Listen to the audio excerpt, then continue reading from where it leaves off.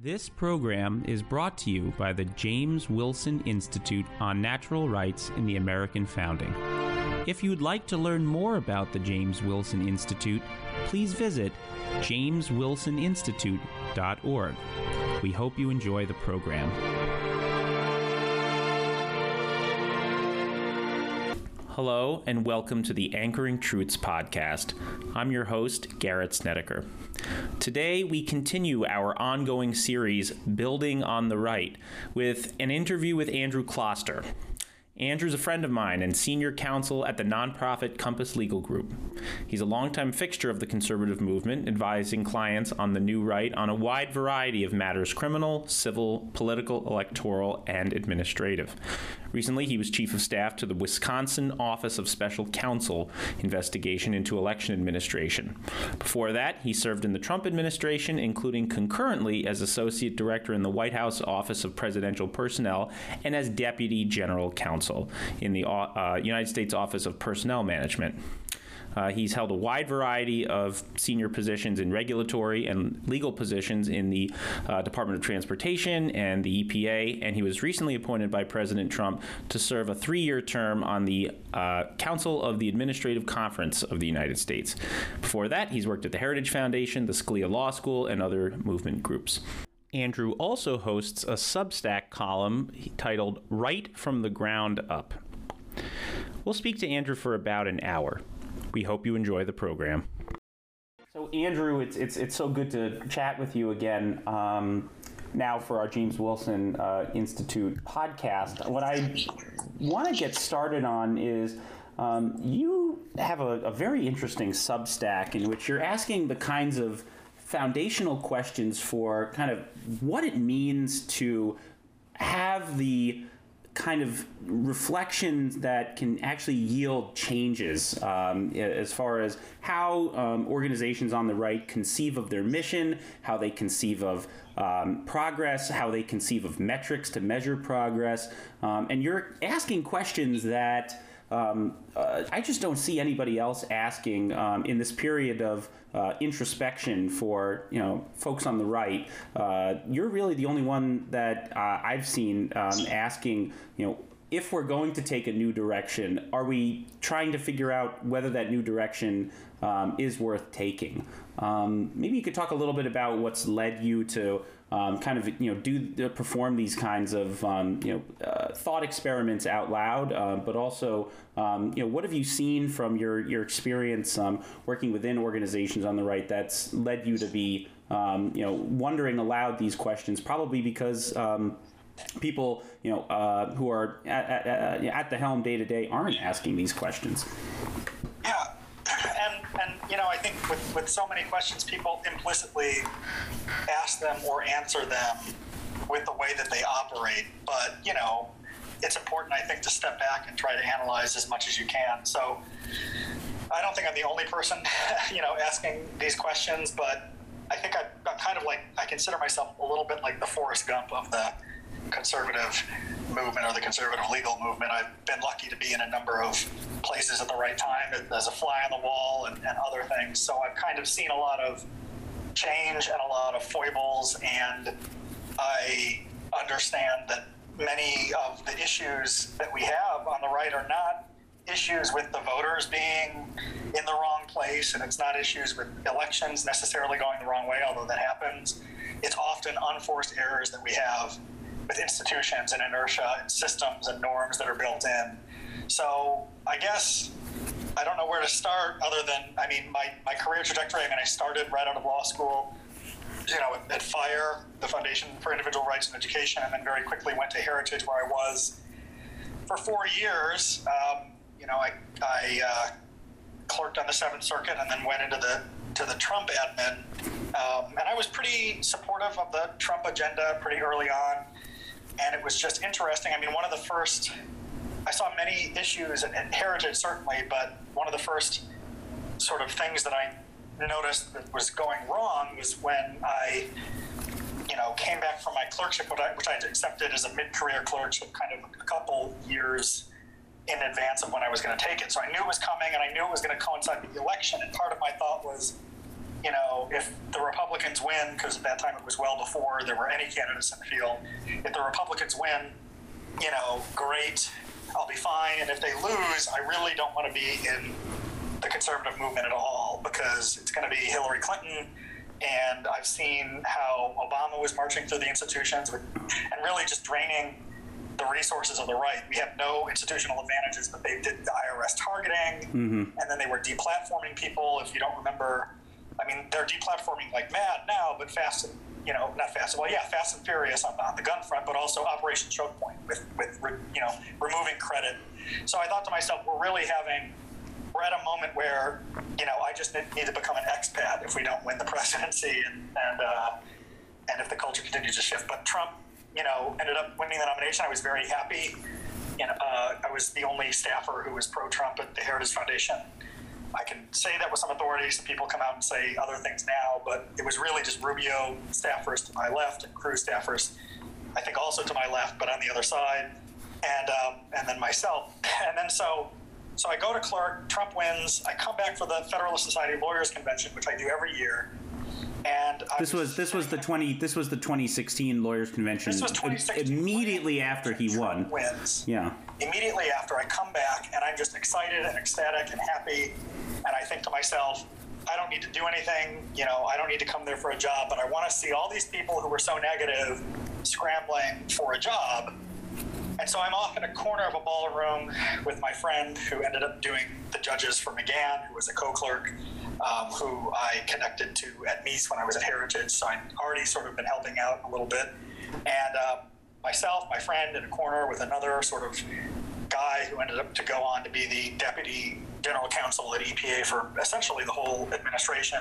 So some of the real sort of OG Trump admin people, and nobody knew to talk to us. We were very well connected, but nobody knew to talk to us. So I'm sorry, Andrew. Who, when you said nobody knew to talk to us, you're saying nobody at the National Lawyers Convention knew to talk to you? So okay. Nobody at the National Lawyers Convention knew to speak with us, which was fine. We were kind of observing, but you'd see all these people scrambling around who 2 weeks earlier were kind of very negative on Trump, and then of course many of these people do end up going and getting jobs. People like at that.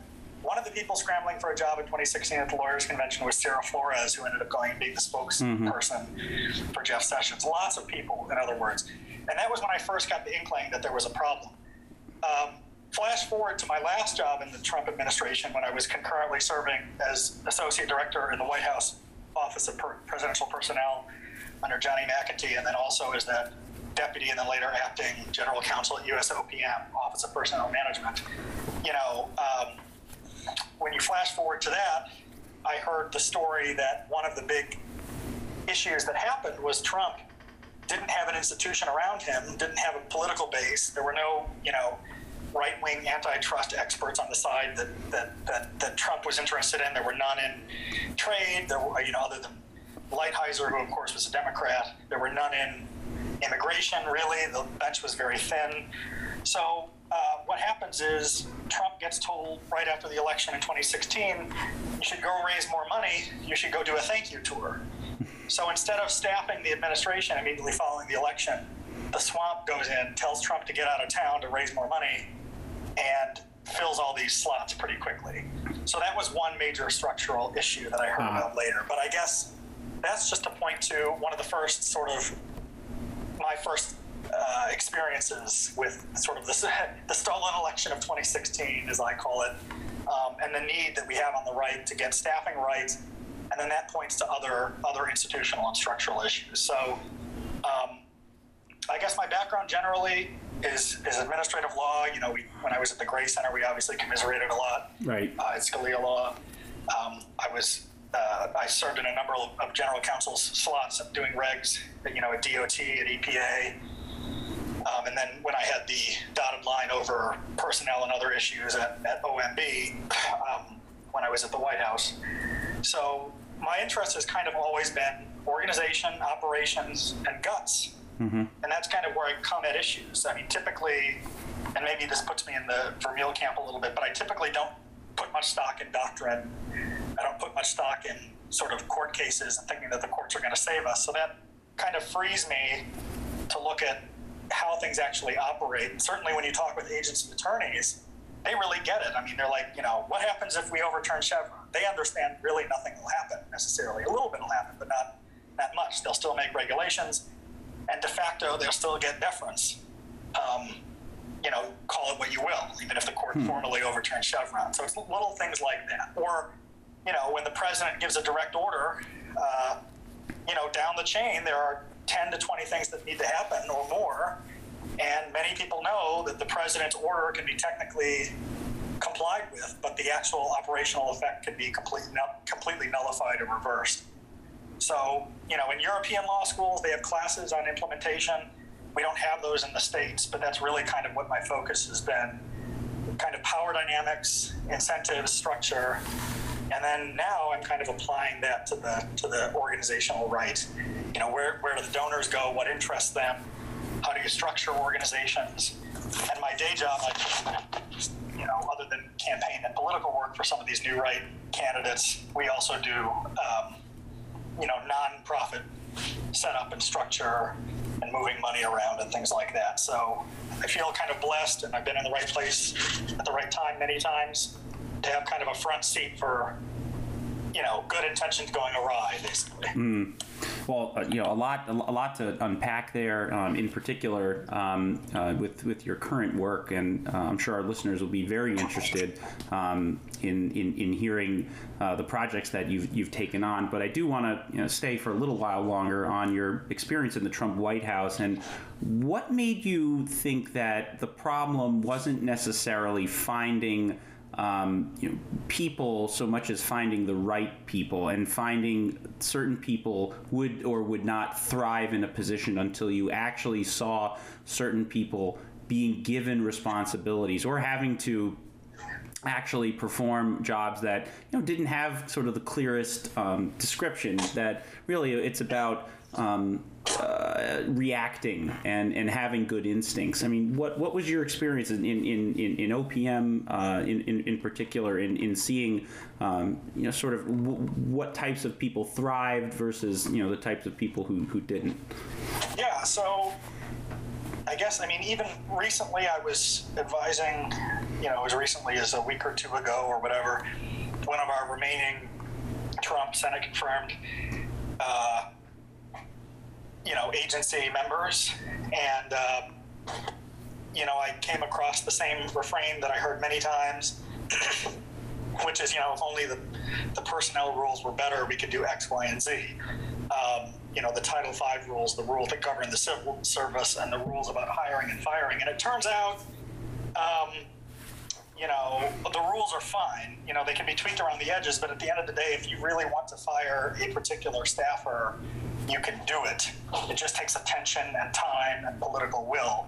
And time again, you would hear this refrain until I think I've concluded that it's kind of a cop-out for people that need an excuse to not do what they should be doing in the first place. And that's not to say, it's hard. Things are hard.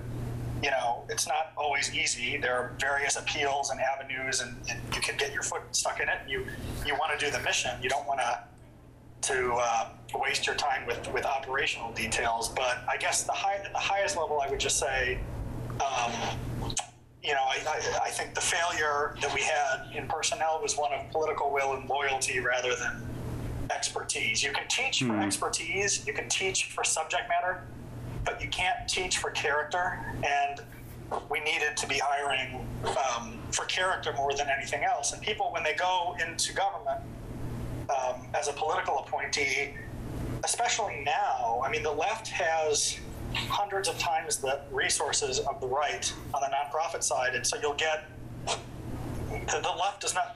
There's no equivalent on the left of Trump Town. So if you recall, they would FOIA all of the resumes, financials, and everything. Mine are all online because they FOIA'd it, and they're entitled to it because we have these laws in place for sunshine. And then, ProPublica, and not just ProPublica, but other orgs would put these online, and you'd have searchable databases.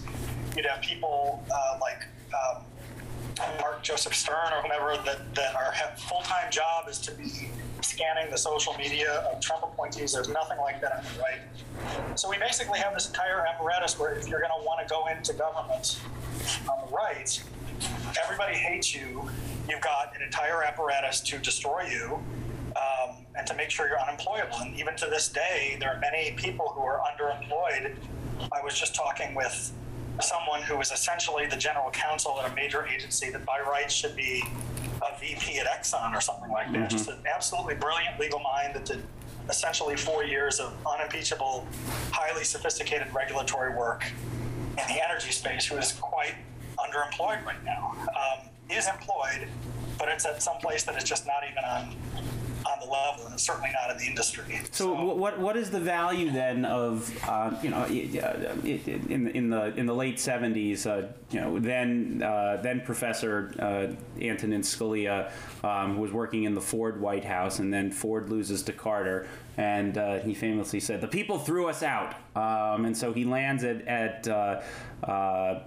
then this new fledgling nonprofit called the American Enterprise Institute, right. Where he is scribbling in the pages of a new magazine called Regulation, and certainly we're all grateful that he spent those years writing in Regulation, because it laid bare just sort of how important those ideas would become when he would become Judge Scalia on the D.C. Circuit. In rethinking, how we approach, administrative law, but in a sense, if it wasn't for that safety net of AEI, we would have nowhere else. But it sounds like you're not satisfied with the sinecures at places like AEI, at the conservative legal movement, places like Cooper and Kirk, Boyd and Gray, boutique law firms, where you can have X number of spots for talent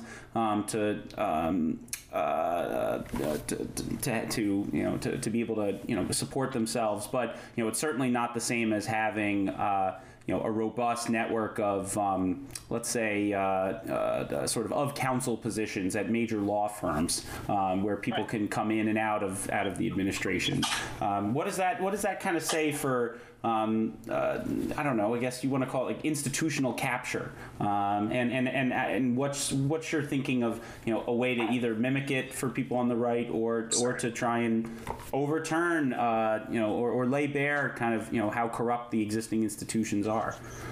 Right, and even today, as we're recording it, I mean, Ilya Shapiro just resigned from Georgetown. Right. So all of this is just a long way. I wasn't trying to give anecdotes. I mean, certainly with Scalia, there are many people who fall quite well, and there are unforeseen benefits, happy faults that occur. Scalia was certainly one, and I think that there will be many in the years to come that I don't even know about right now. Programmatically, though, I'll just say this. I think there's been a blacklisting of Trump appointees, and I don't think that the institutional right has anywhere near the capacity that the left does. Right out of the Obama administration, people that were my age that had been given all these flowery titles that I went to law school with, that were concurrently serving in the NSC and in the White House counsel's office, then go back to like the Brennan Center, for example, which is gigantic and well-funded. And there are thousands upon thousands more positions on the left than on the right. And the left-wing donors, operate sort of in a coordinated fashion, and they spend money, and this is stuff that I've written about, they spend money without expecting return on investment immediately or even in their lifetime. They're willing to spend for the sake of spending. I don't think we have a giving pledge on the right. We certainly have one on the left. So I think there's been a blacklist. I think that the absorption or the number of spots to save people on the right is very low. On the other hand, I was certainly, to some degree, pleased in this sense when we lost the election, which is that we needed the wilderness to understand who our friends and our enemies are, what the magnitude of the task is, and to help build some of these institutions. So I'm not completely negative, but I think we just need to be, it's hard to draw the comparisons because, you can compare AEI. First of all, I don't think AEI is hiring many Trump administration folks. It's certainly not our best, I would assume.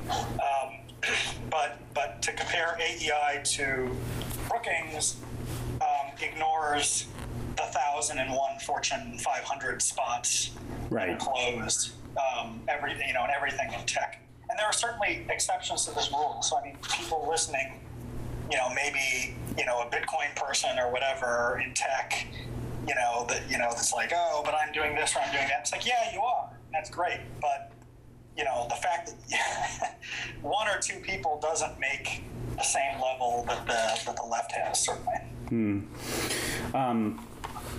One of the more telling moments to kind of demonstrate the asymmetry between the right and the left, had to do with the election in 2020, where only in the months and years afterward did we learn just sort of how much, for example, the Zuckerberg Chan Foundation was pouring into, state level, what had been historically nonpartisan institutions to get out the vote, but had been, doing so in such a targeted way to boost.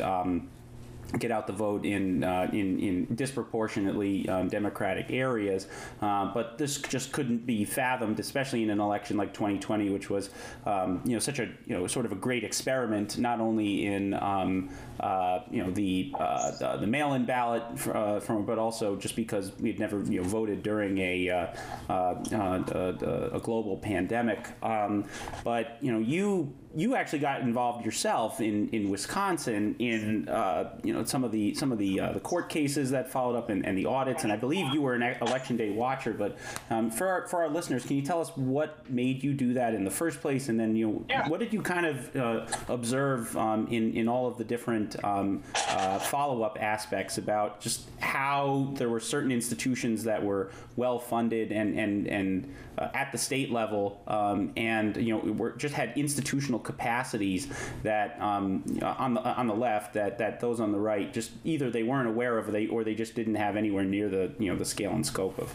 Right. So in 2020, I was still at the White House and at OPM, and I thought to myself, everything is terrible. We have COVID. Trump is wildly unpopular. The media is against him.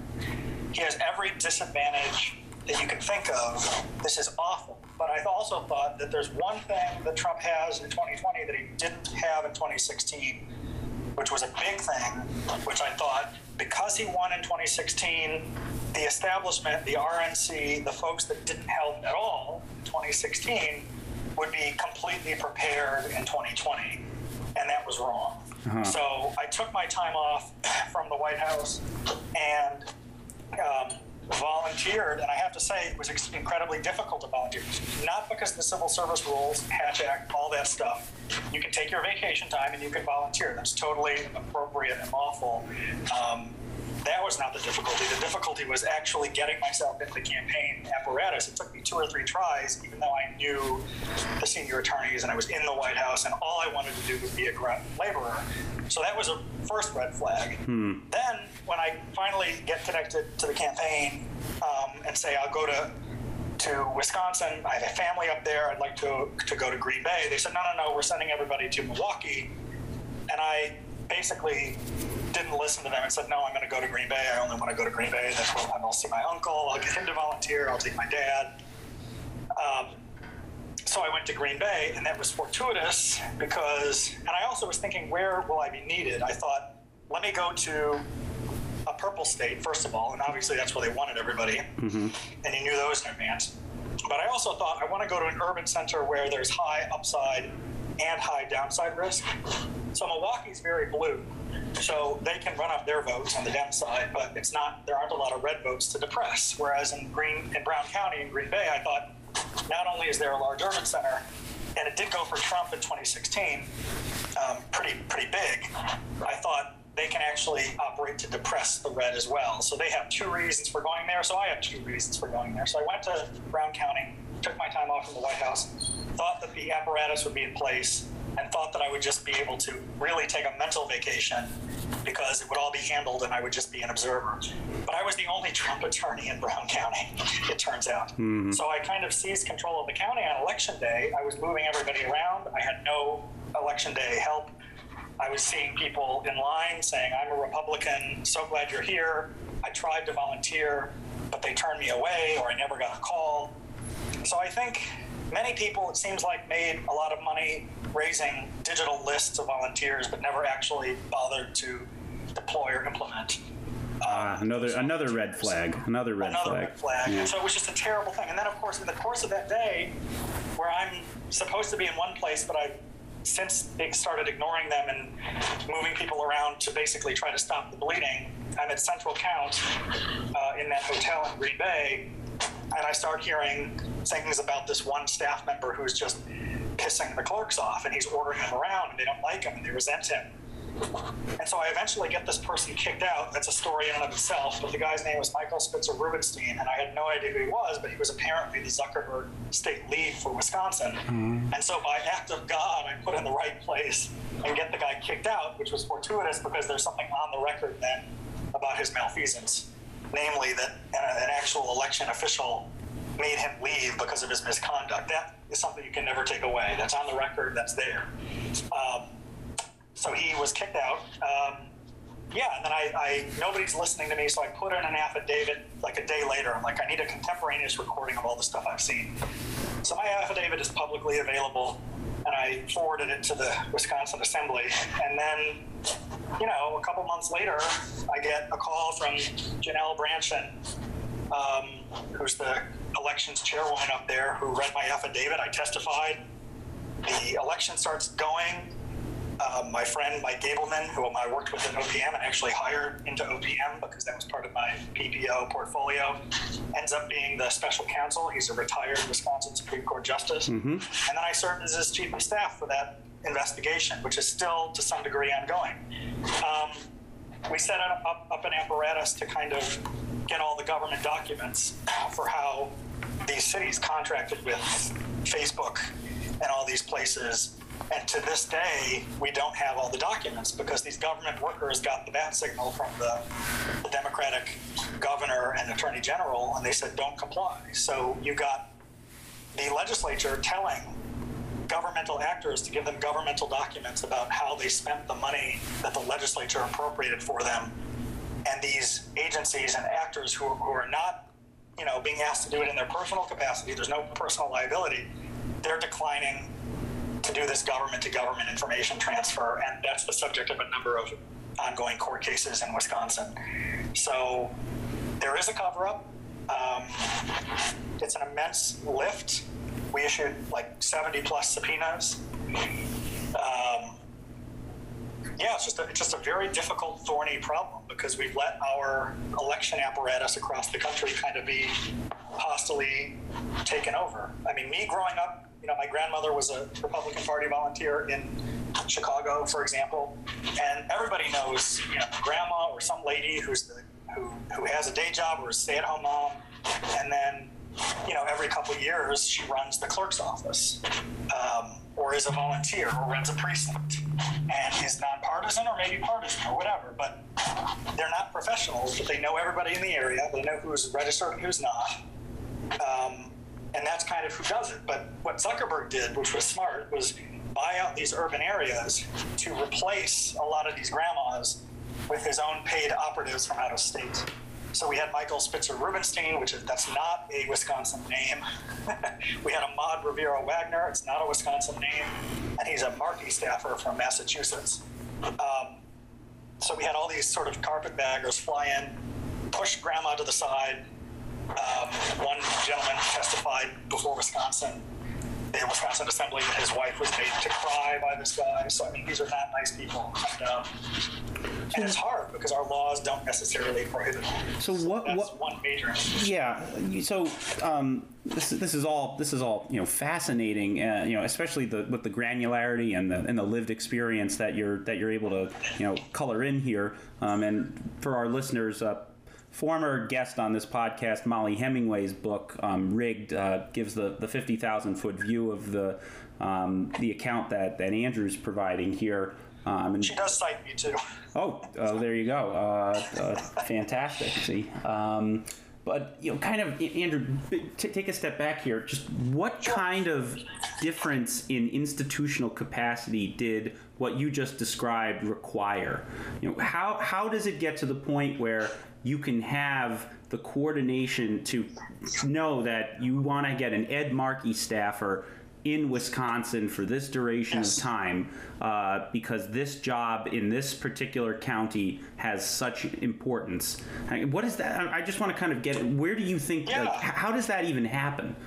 Well, I can point to a couple of different things. The answer is I don't know, because this is all in the dark, because it's in the private sector, whether it's nonprofit, private sector, or in corporations. So I don't know the answer to that. These are things we'll never ever know, probably. But certainly, high data analytics told people what the sweet spots would be. David Plouffe wrote a book like How to Defeat Donald Trump or something like that, where he called out all of these places. You've got these groups that understand the lay of the land, and you've got major mega donors that the right does not have that are willing to overfund these things just to see what works. So I think we don't have any kind of coordination like that. We're getting there. I mean, I certainly talk with different Trump-related people, different nonprofits on the other side, different state legislatures and things like that. So, I mean, if anyone's in a position to kind of see some of this, it's me. We're getting better at coordinating, but we simply don't have anywhere near the resources. We don't have one donor who comes in and says, I'm going to spend $200 million. Let me get the best people, and we've got to win this. And it's going to be through these nonprofits.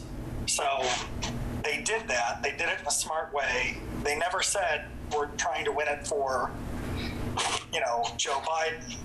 What they said was, and I mean, part of this is the kind of one-way ratchet of the civil rights laws. You're entitled to do minority outreach, which is, if you think about it, targeted demographic party voter outreach that you couldn't do the other way. So it'd be prohibited one way, but the other way, it's all right to do under federal law. So they're kind of in a zone where they've got these legal advantages, they got the money advantages. The media is not going to scrutinize them. I mean, I had the Washington Post call my mother when my name shows up on one thing once. Rachel Maddow called me out. That doesn't happen to the left. The left doesn't get called out like this. So they've got every institutional advantage, and we really, kind of the point of my Substack is to say, like, what are we doing wrong? At a high level, I think we need to be engaging in asymmetrical sort of warfare, take out targets of opportunity, things like that, because we don't have the ability to do these big frontal assaults.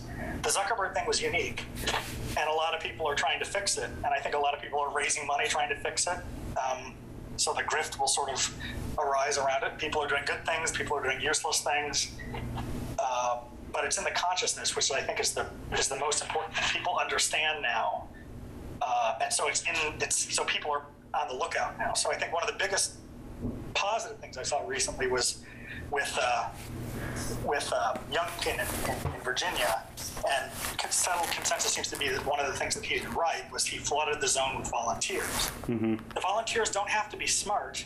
They don't even have to know the law. The mere fact that, there are 10 angry Republican grandmas there saying something looks fishy, whether it's really fishy or not, is enough to deter a heck of a lot of bad conduct. So our voters just need to be more motivated. That's one big thing. I'm glad you brought up grifting. It's certainly not only a problem for the right. I think, as we saw with the hashtag resistance, one could do a very good grift on the right, pretending to be on the left. So I guess, though, there's something that is unique to grifting on the right. Why is it that it seems like earnest donors on the right will still give $20 million to something like the Ben Carson Save America PAC that Ben Carson doesn't even know exist? I mean, why is this such a greater problem for those on the right? Yeah, I'm not sure that it is. I just think, if you look at it like a normal distribution where the left has a much larger mountain that goes much further to the right, and it's much more effective if it's effectiveness on the x-axis and magnitude on the y-axis. I think that the left is just a much larger normal distribution, so maybe the tail makes it look like it's much more successful, and maybe they have a much larger grift pool, and I think that's true because, you go into any inner city, there's, DMVs with dead weight and things like that, so I think probably, in other words, the percentages may line up. On the right and the left, it may be the same percentage of grift. It may just be that the size of the left-wing philanthropic pot is just so much larger that we never get those highly effective, cases on the right. But it's certainly a good point. Like, the donors on the right need to be well advised, and they need to be well advised not in a business mentality, because, and I've written about the ROI trap, the return on investment trap, where I think, when you give money, it cannot be expecting to get the value back. If you do that, you're not thinking big enough, and you're not enabling people to do moonshots and things like that. When the left funds something, they fund people, really, not institutions. It's a patronage thing. If you fund a college, it's for education. You don't necessarily expect to get a number of degrees. I mean, it's great if you get degrees, but it's for funding. It's supposed to be funding education. Or if you fund a museum, it's supposed to be for the, civic participation, not the number of eyeballs on a painting or something like that. So often we get donors who'll say, I want to give this money, but I need 10 reports.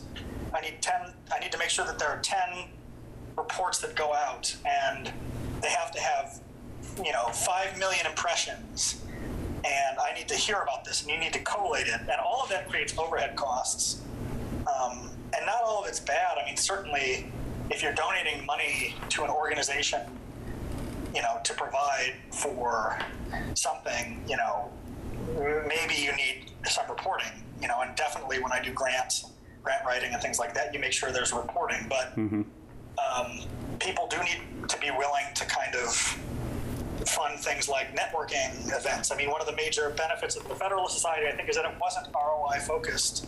It funded, serendipitous networking events where I certainly have gotten jobs and made very good connections and helped, initiate lawsuits and just have so many good things come out of it, because I had a drink paid for by the Federalist Society that, there wasn't someone on the other end of that grant saying, how many, how much was that drink worth, sort of thing. Right.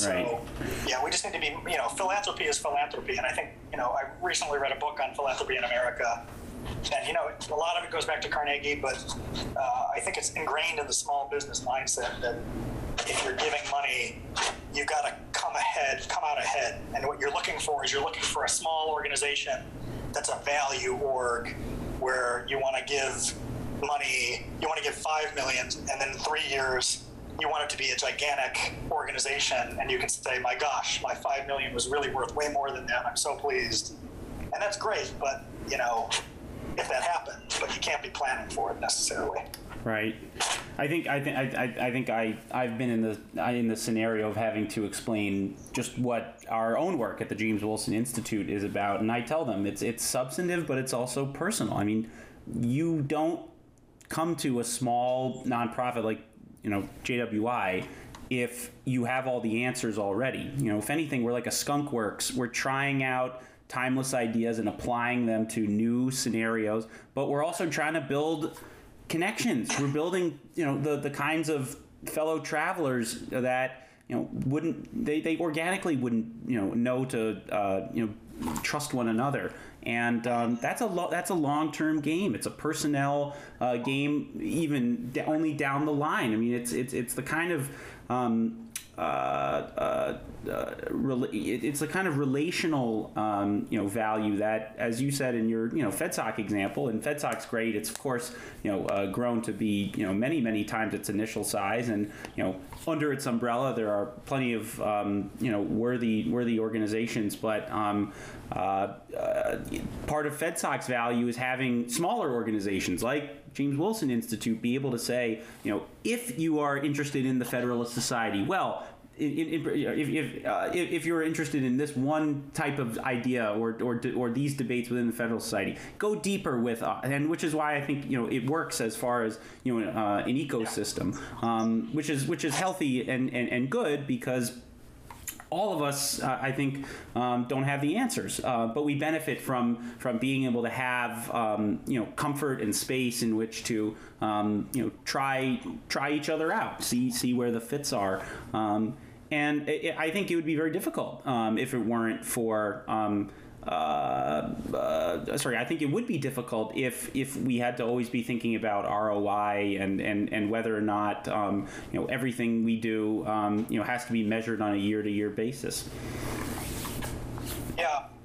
So a couple quick points. One, I was recently at a retreat, and I don't really go to those, but it was some good people, and it was with an org that's kind of small, and it was nice, and there were some big names as far as people there that were discussants, positioned as I was. And I asked at one point, just out of curiosity, I kind of thought I knew the answer, and I said, where are the donors? And they said, well, we don't want donors here because it creates a different vibe. And I thought that was great, because it was help, and that's no knock on anybody in particular. It's just to say they consciously thought about it. And they said, no, we're not going to, we've got people here that any number of our donors would be, stoked to meet, but we're not gonna ruin the vibe or the opportunity for some of these connections to be made by doing that there. And that's totally fine, and that's totally appropriate. And I think that's the kind of thinking that I appreciate. The second point I'd like to make is, you should use the word ecosystem. I mean, I come from an ecology background. I spent, summers in Costa Rica and elsewhere doing field biology. That's kind of how I started in college, and I thought I was going to go into. So I always think of things in ecosystem terms. What's sustainable, and, in any ecosystem, you've got different kinds of organisms up and down the chain, and I've written about this a bit, and, you can't have, if you had only one James Wilson Institute, smaller, nimbler, ideologically focused, or kind of, classically liberal in terms of educational focused, teaching students, if you had one organization like that, that'd be very unfortunate. If you've got 10 of them, suddenly now you can sustain maybe a small, more action-oriented think tank that's kind of in that constellation.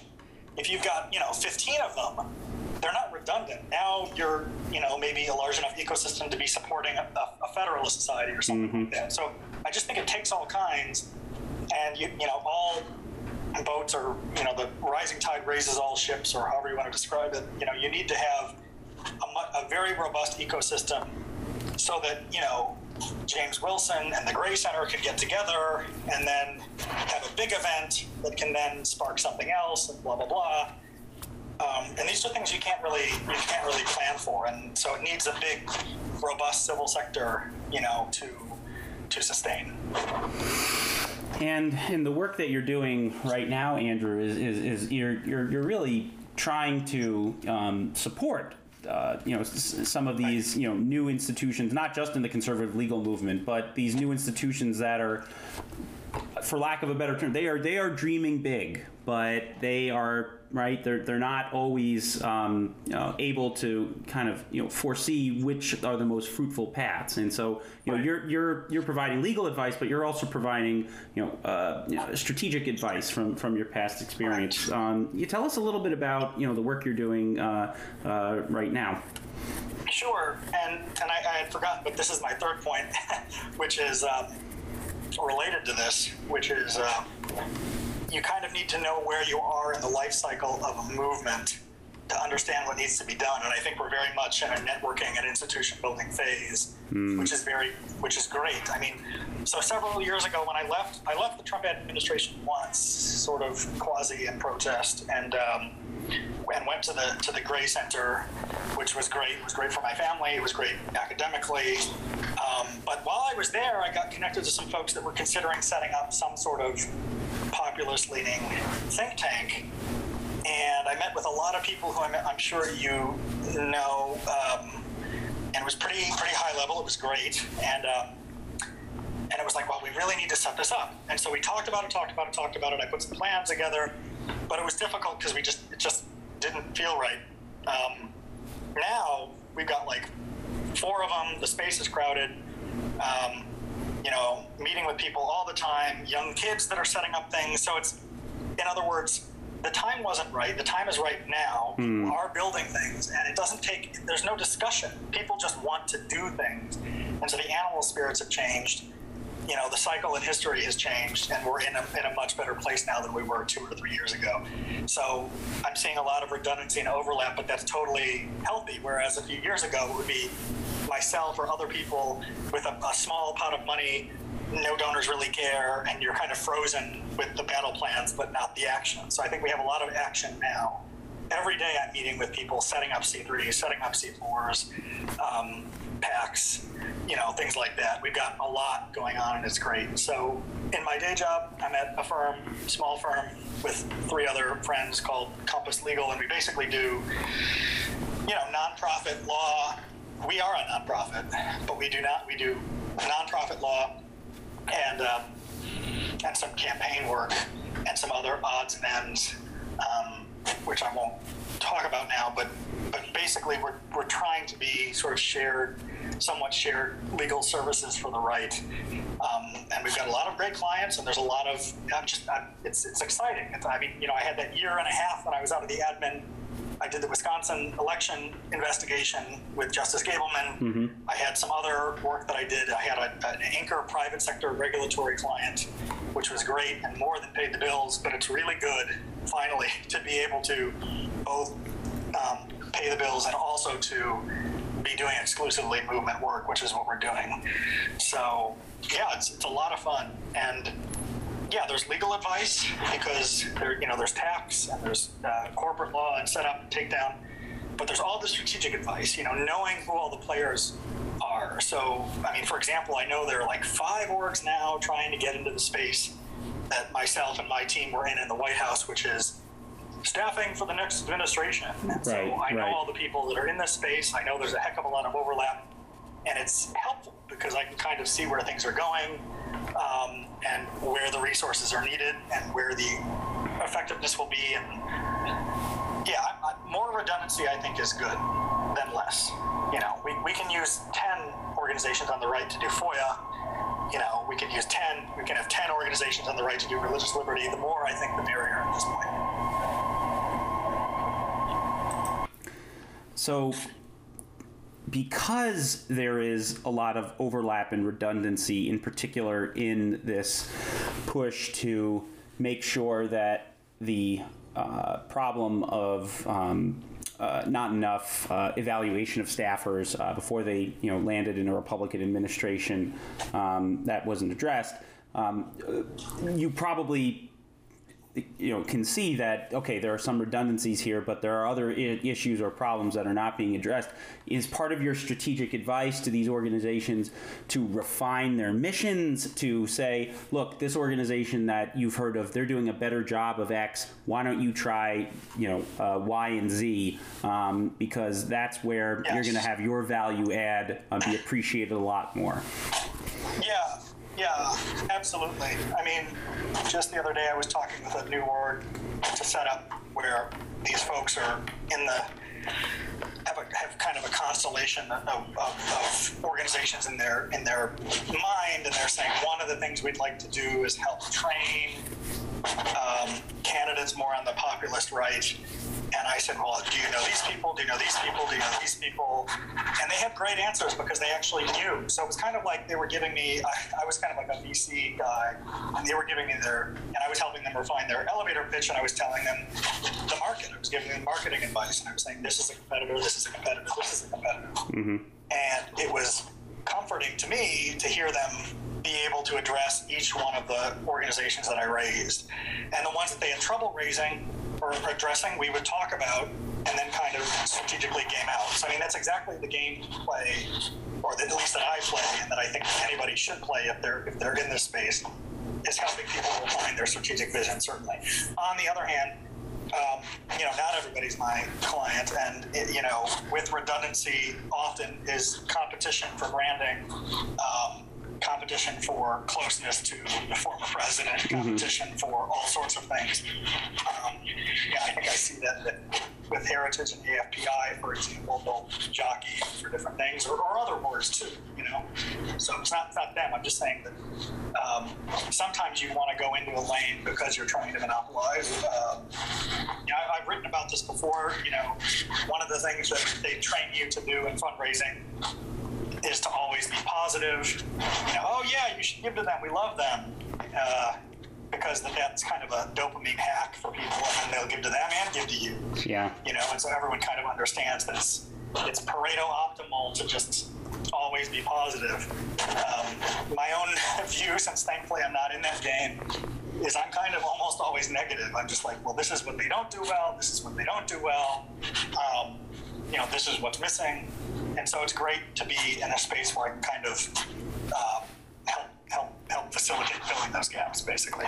Yeah, but you're not doing it from a place of being black-pilled. You're doing it from a place of, we have our most precious resource as time, and there's not nearly enough time to be wasted on redundant. There are not nearly enough people. I think. That too. Yep. Yeah, the biggest thing is people, because if you had $500,000. To hire a staffer, you can get just about anybody, but you don't have those resources. So really what you're looking for is people that are so motivated with the mission that they work for free, and they've got high enough value that over time and this is the ROI trap a little bit, but you really are looking for people that are highly motivated on their own, that are almost immune to monetary pressures. And when you find those people, it's like, just get out of their way, help them and kind of get out of their way, because they're going to be creating value wherever they go. I was in a meeting once with Larry Arnn and talking about institution builders, Claremont, and then the success of Hillsdale College after he became president. But in the meeting, somebody asked Larry, "What's the secret to your success?" And Larry said, "Look, I get good people, and then I let them do their thing, and I'm never." I think he said something like, "I'm never the reason for their success, but I know when I'm an impediment to it."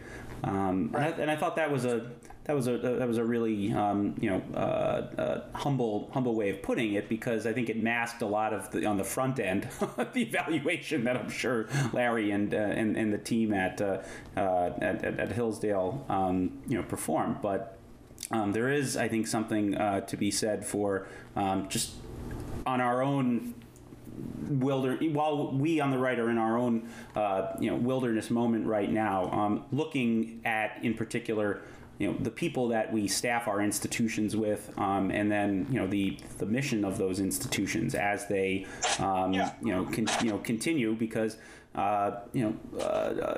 for a very long time, those on the right, sort of thought that everything was just kind of inevitable.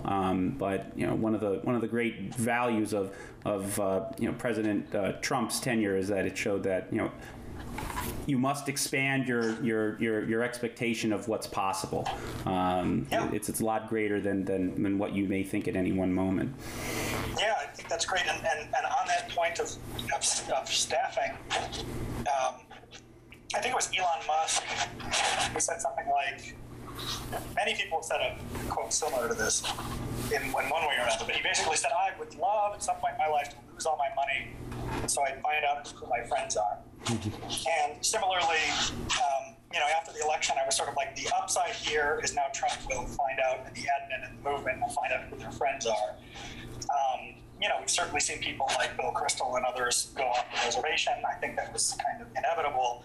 But the winnowing is a good thing, and it's great. And so when I was in the White House at BPO, sort of their most senior guy by long shot, I was the only lawyer who clerked or anything like that. We had another sort of, House Judiciary staffer, more junior guy, and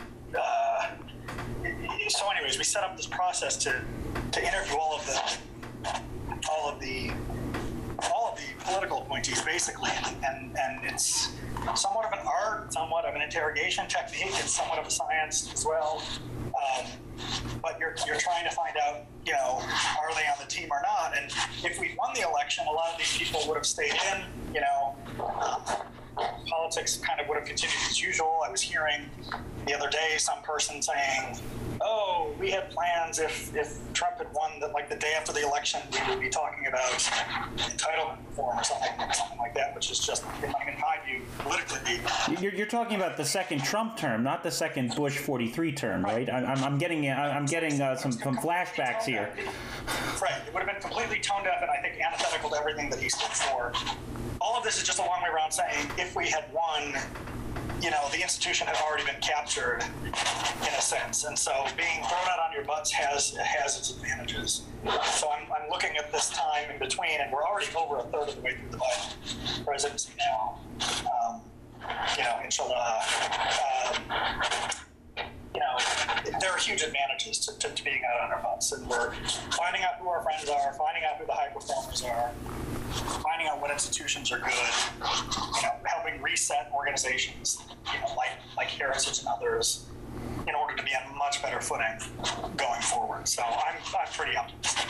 Well, Andrew, I guess we'll end with the last question being, why do you remain optimistic even as you may be a pessimist when it comes to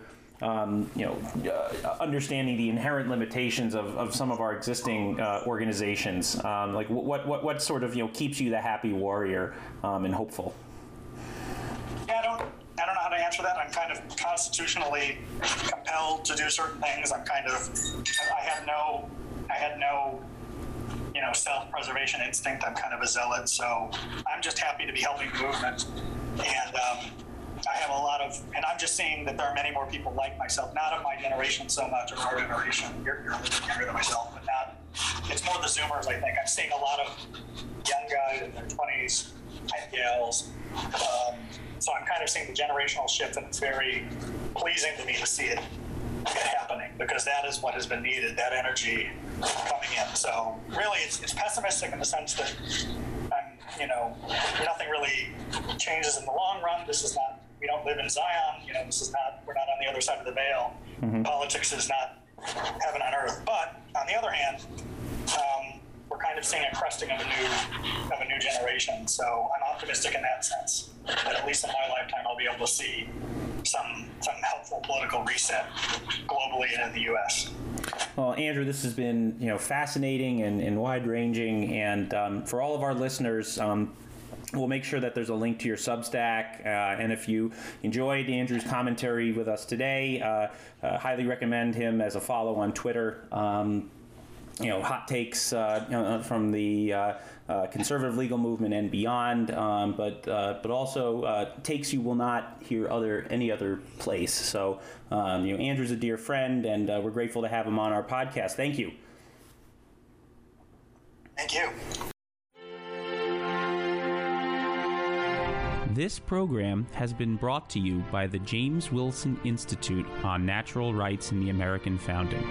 If you'd like to learn more about the James Wilson Institute, please visit jameswilsoninstitute.org. Thanks for listening.